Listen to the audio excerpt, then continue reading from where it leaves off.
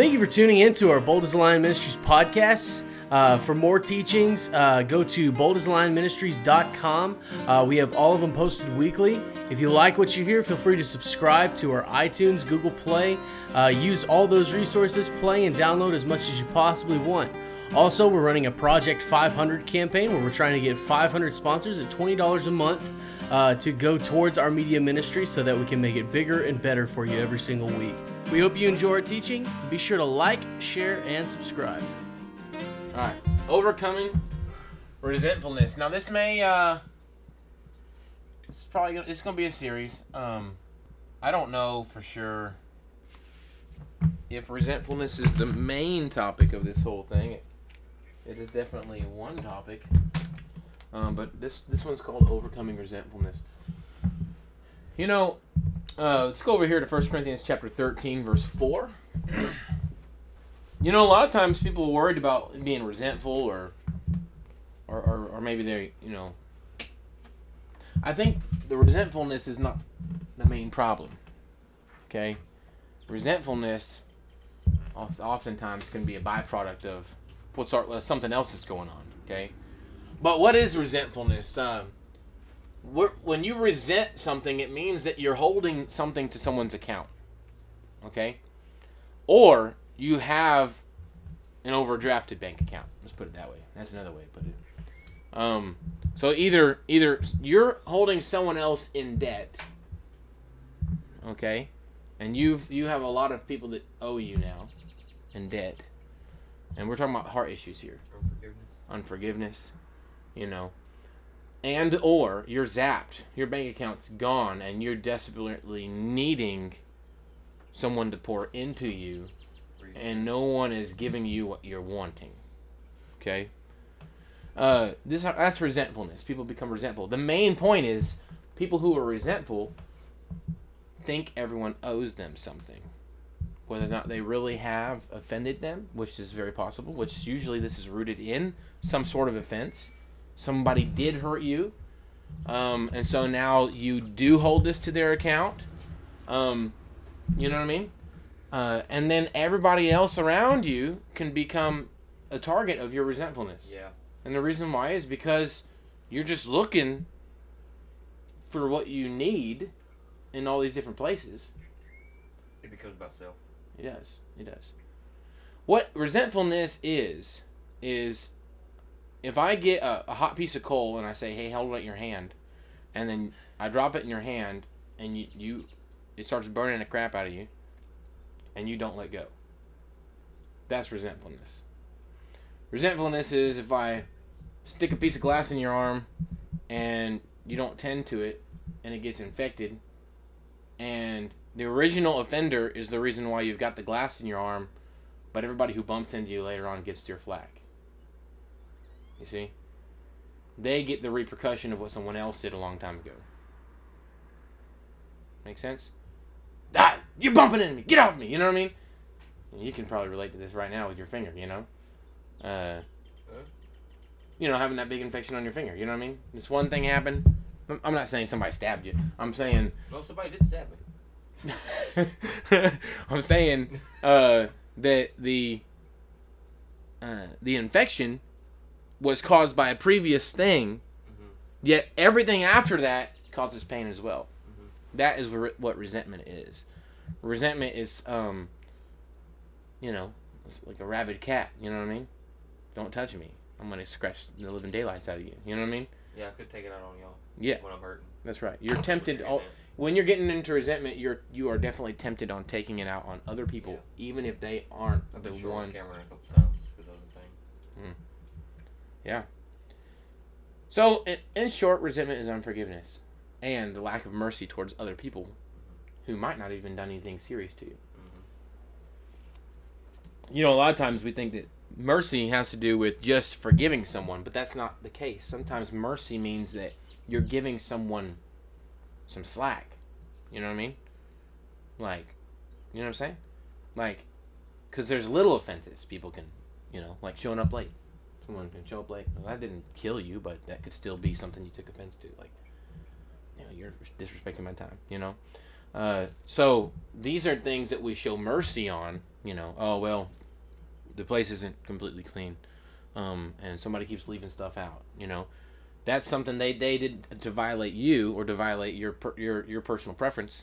But mercy says love covers a multitude of sins. And I'm gonna do it with love. Yeah.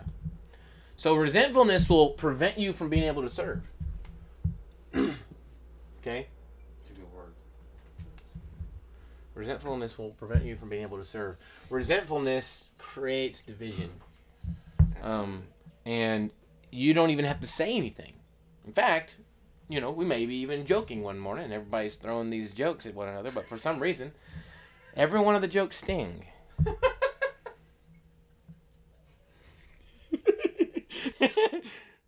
There's some resentfulness in there, you know? We love each other. Well, and that's another thing, too. You know, a lot of times we are joking and it's playful and stuff. But anytime you feel that twinge, you know that there's there's resentfulness in the room. You know? Someone, you know what I mean? And at that point, you're like, if we love one another, then we'll be careful about our fiery arrows that we shoot at one another. This is why one of the big house rules is no joking. You know, of course, joking or no joking at somebody and playing pranks and stuff, because we don't want, because when people come into this house for discipleship, they will be struggling with resentfulness. Yeah. Every person who comes into this house will be having to overcome resentfulness. So if we joke with them, you are playing with somebody who's got a wound. And, you know, if I shove you, exactly. If you're a healthy person and we're wrestling, no problem. But if you're not healthy and you got a busted up finger and I play with you, but it hurts. it's going to hurt. You see what I'm saying? Mm-hmm. And it's not my fault necessarily that it hurt.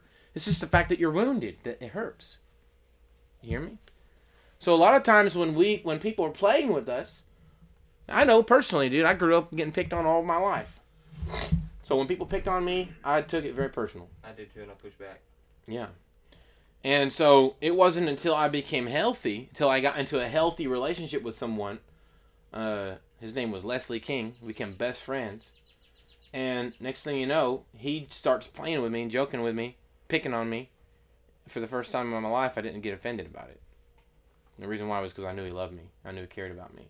Yeah. But we were in a healthy relationship, Right. you know. But because of all of my relationships prior to that, if someone joked with me, I took it personal, you know. And the more I found out who I was in Christ, the more I didn't really care if someone picked on me. It didn't matter. I already knew who I was, so if somebody messed around with me, it didn't matter. I knew who I was. You know, So if you accept that offense, would it become pride? Yes.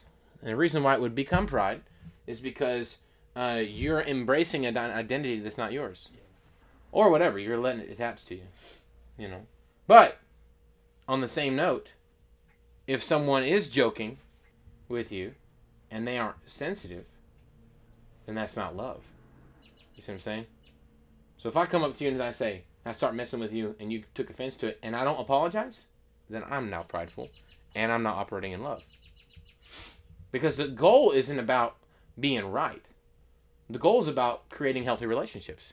Right. So if, does that make sense? Because I could come up to you, okay, so if I bump into you, David, with your busted up arm or your finger here, Yeah, let's just tell right? right. on Facebook to have a busted up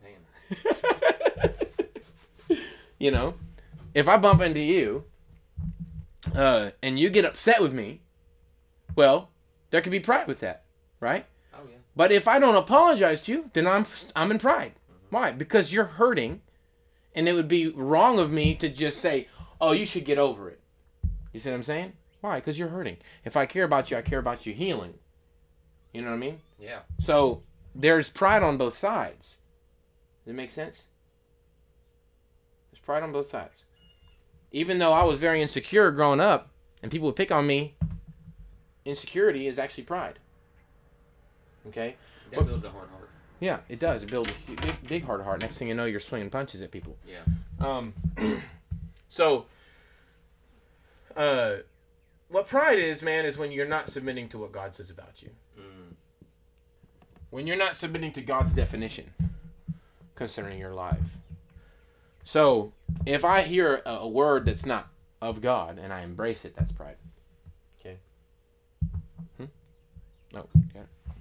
And then, also, if I start saying things to people and I'm not sensitive to what's going on with them, okay, then that's also pride. It's just not love. It's really hate. You know? If I know it bothers you and I keep on messing with you, that's hate.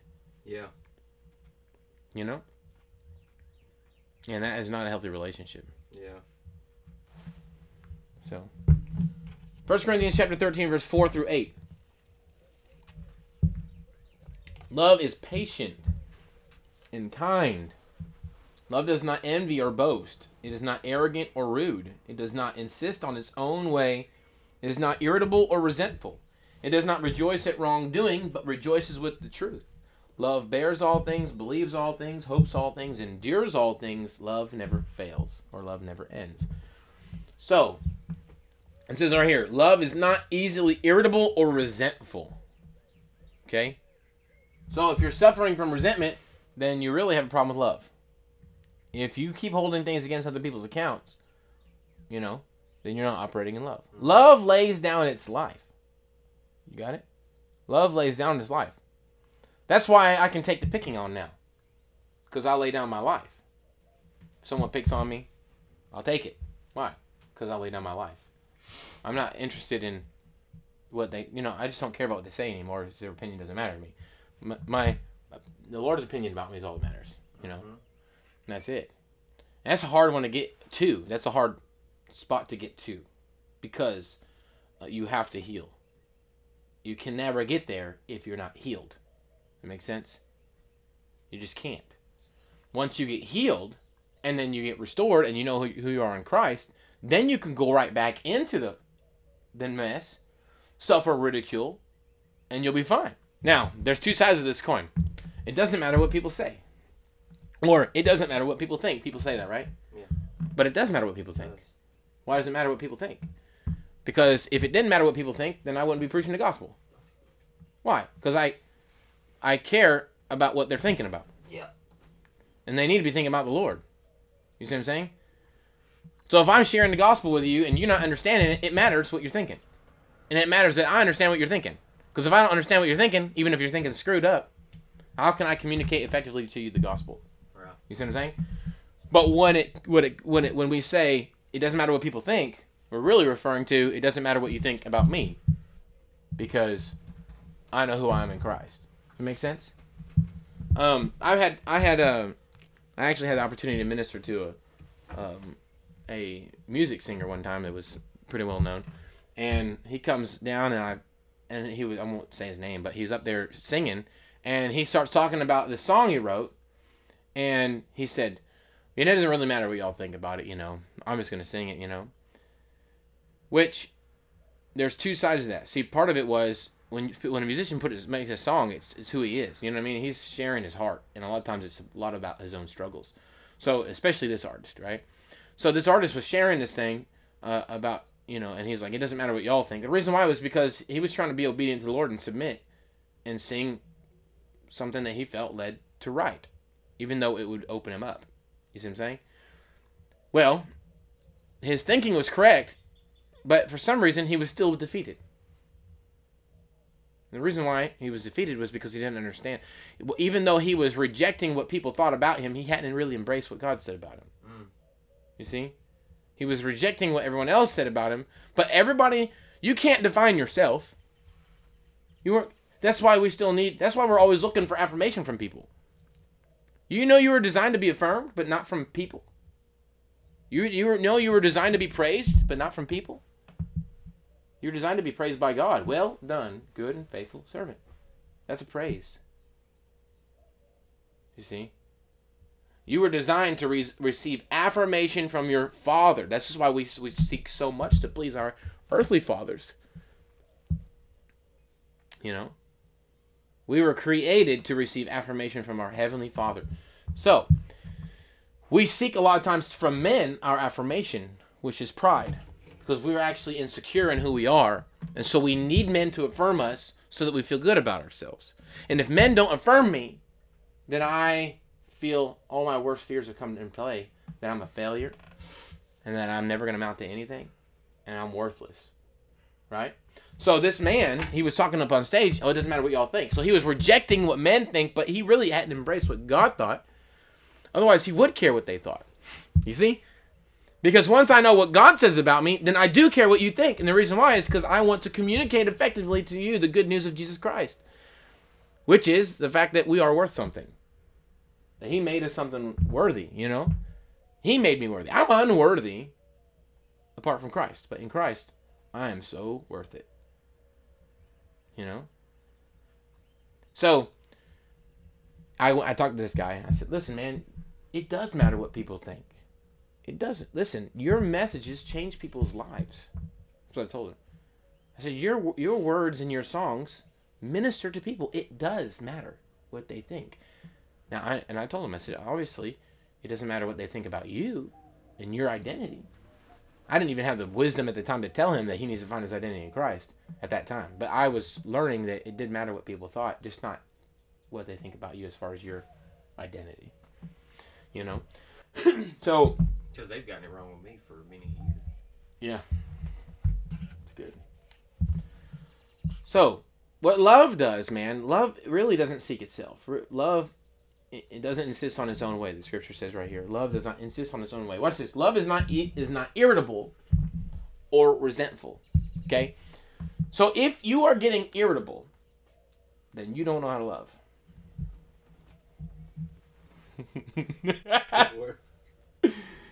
If you are resentful, then you don't know how to love.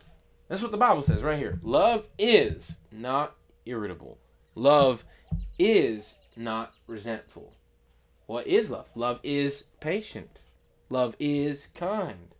But it does not envy and it does not boast. Watch this. Love is patient, which means it can handle a lot. It can take a lot. Just one more, Lord. Love is patient. Long suffering. That's what patience means. Long suffering. It means to suffer a long time. And we think that when we sit here and wait in line for 15 minutes that that's long suffering. Man, if you can't wait in line for 15 minutes, if you can't wait on a phone call for more than 2 minutes, you have a real problem with patience. Your godlikeness really is minuscule. Somebody showed up 5 minutes late. Man. Patience. We have got to learn what it means to really suffer long. And people only suffer long for those that they love. You know? Think about that. Your children, if you love them. Now, I beg to differ. A lot of parents really don't know how to love their children. So I might step on some toes right now. A lot of parents just love themselves. Okay? This is why we have bad kids. That's why kids grow up bad. Okay? Now, I'm not saying that you can't do all you possibly can, and sometimes you get somebody who doesn't turn out right. Okay? Scripture's full of those people, you know, about kings that raised up, that were good, godly men, but their sons were evil. So, don't get me wrong. We're not saying that that person is a failure as a parent. Sometimes people just sin. Okay? But, many times, we do create our own bad children. And a lot of times, it's in the little things. You know, so he comes over here and grabs my cup off of the counter, you know, and I just swiftly pass judgment on him and spank him, right? Which, you know, I've been guilty of that, you know, for something stupid. But what I realize is that, why did I do it, you know? Did I spank him because he actually did something wrong, or did I spank him because I was annoyed? See, if I spank my children out of being annoyed, they will become rebellious. Okay? If I spank my children out of love because I want them to correct a behavior and I want them to learn from this experience, then they will grow and they will honor their parents. Okay? So I had to check myself. When I was younger, I was actually the oldest of two of my sisters. I was 11 years older than them, and I was allowed to spank my sisters because I was so much older than them. And it got to the point where I was spanking them out of irritation. Love is not irritable, though. And all of a sudden, I realized that my relationship with them was being severed, and I was like, I don't know what to do about this. Golly. And I just decided I'm going to stop spanking them. The reason why was because I realized I didn't have the wisdom to spank correctly, you know? And now, don't get me wrong, I spank my kids now, you know, because that's just a godly thing to do. But I've also learned a godly way of doing it, you know, of not doing it when I was irritable. Don't spank in your anger. Don't spank when you're irritable. You spank because it's the right thing to do. They violated. So I don't spank my children. If I hadn't created a law by word to them, hey, don't touch that, they don't get a spanking. Okay? Ever. Now, unless they're little and it's dangerous. Okay? So I can't communicate. I believe that you should start disciplining your children very young. And the reason why is, I'm going to say this, and it's going to go on Facebook. I don't believe in terrible twos. I believe in terrible parenting. Okay? My 2-year-old's mind. But that's because I begin before they can even talk. I begin disciplining them before they can even talk. And a lot of people say, oh, you can't do that. Well, look at your kids, look at my kids. We can argue about that whenever our kids are 5 years old and see, whether or not what I did was working or not. But a lot of people don't want to wait that long. Now I got 4 kids, and nobody questions how I do my parenting now. But I got 4 kids, and they all mind. You know what I mean? They all listen. So when I do something, they might say, oh, they might initially think it's harsh, but you can just look at the fruit of my children, and you'll see. Absolutely. We do well. I'm not saying we do everything perfectly. There's a lot of things we learn about. Me and my wife, we talk about it all the time. And why did we do that? Did we do that because we were irritated? Well, we don't want to do that because we were irritated. Communication. We're growing out. Yeah. Everybody's growing. You can't say I'm not saying I'm the perfect parent. Yeah. I'm just saying I've learned a lot. But we talk about this is really good message, man. It's not everywhere I wanted to go. We're actually talking about parenting now. We're gonna talk about some parenting, dude. This is good. Man. If you yell at your kids, there is a proper time to yell at your kids. There is. Not Walmart. When they're gonna die. When they're gonna get hurt. That's when you yell. Let me tell you this. If you yell at your kids on a regular basis, what you're training your kids to do is not respect your normal voice. If I tell my son, just like this, son, don't do that. If you do that, you're going to get a spanking. Now, you know what I do? With kids, you have to repeat stuff. And you want to make sure they get it. I don't want to spank my kids if they don't know that they're going to get a spanking. I want them to know. And I want to know that they know that they're going to get spanking if they do that again. So you know what I do? I'll say, hey, if you touch that, you're going to get a spanking. And I take extra time. I suffer long with them and say, what did I say? If I do that again, I'm going to get a spanking. All right, son. So you understand. I understand. If you do that again, you're getting a spanking. Yes, sir? Yes, sir. Now, when you make them say yes, sir, you verbally have them submit to you. In their heart, they learn how to submit to you before they even do it. That's why I make my kids say yes, sir. Sometimes I'll have them, I say, son, clean up your room. And he'll keep playing. And I'll say, yes, sir. Yes, sir. And he'll get right back up and start doing it. And I didn't have to repeat myself. I just had to have him say yes, sir. Because he already heard me. He just hadn't submitted yet.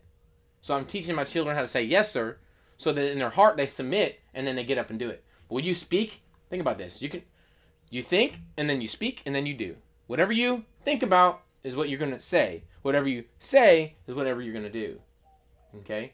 So if you complain and grumble and whatever, that's what you're going to end up, life's going to lead to destruction.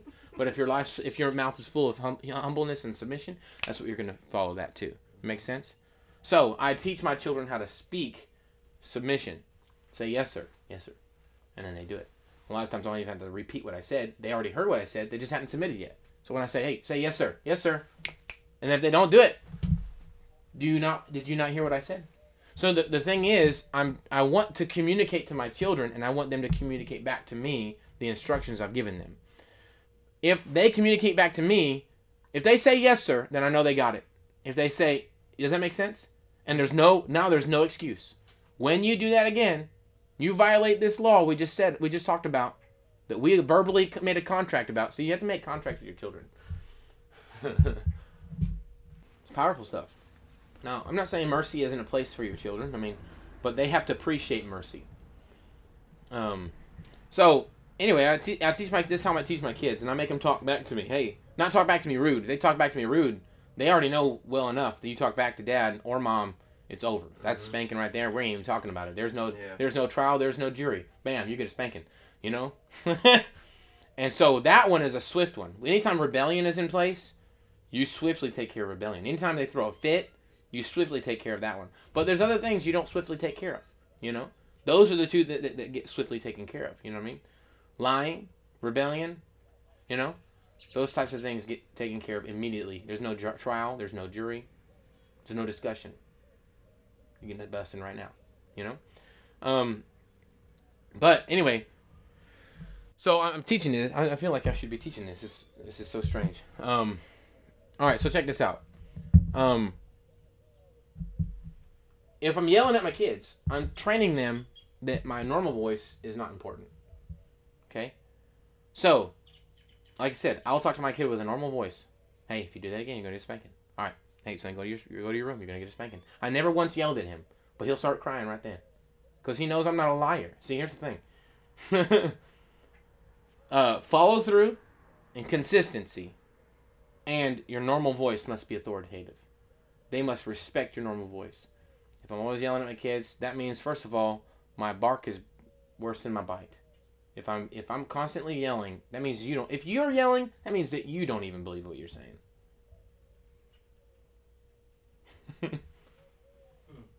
If you're yelling at them and you've lost control, see? That's in any situation. That's true. Yelling means you've lost control. Now, what yelling is a sign of is that you felt like you've lost control of everything around you. Mm-hmm. So you're yelling now because you can't control what's happening. Well, then you start to lose control yourself. Okay? The only way you're ever going to bring peace to a situation is if you're at peace in self. Okay? People follow peace. When they see someone who's peaceful, yeah, they'll follow that person. Yeah. Okay? And this is why, I'm effective with my children. Because I don't yell. My yells to my children are saved for very special times. The last time I yelled at my daughter was because she talked back to my wife. Okay? And I was in the other room and I heard it. And I swiftly went and got the board, come into the room, and I raised my voice and I said, "You don't ever talk to Mama like that ever again." And the reason why was because I was squashing rebellion. The fear of God has to hit then. You see what I'm saying? So a loud voice would be effective in a moment like that. But if you're always fighting rebellion, that means you didn't start well over here. That means you were always yelling. Mm-hmm. Okay? Make sense? They have already rebelled in there. See, you've got to squash rebellion in the heart before it ever comes out in the mouth. You can see it. And they're pouting. That's rebellion. You didn't have to say nothing. I take care of that too. Hey, you're not being grateful right now. And I start correcting and reproving. Those little pouts, those are easy to squash. You don't have to spank for that. You know what I'm saying? You just talk it out. Now, you may enforce it with a spanking or something later on, but the only time you do that is when they act out on it. But you've got to squash rebellion in the heart when you see it on their face. And the rebellion comes because of lack of trust. If you say, "I'm going to spank you," and you never do, they ain't going to trust you. That's when rebellion happens. Consistency. So, if you are always threatening, but you're never following through, then that creates lack of trust, which creates rebellion.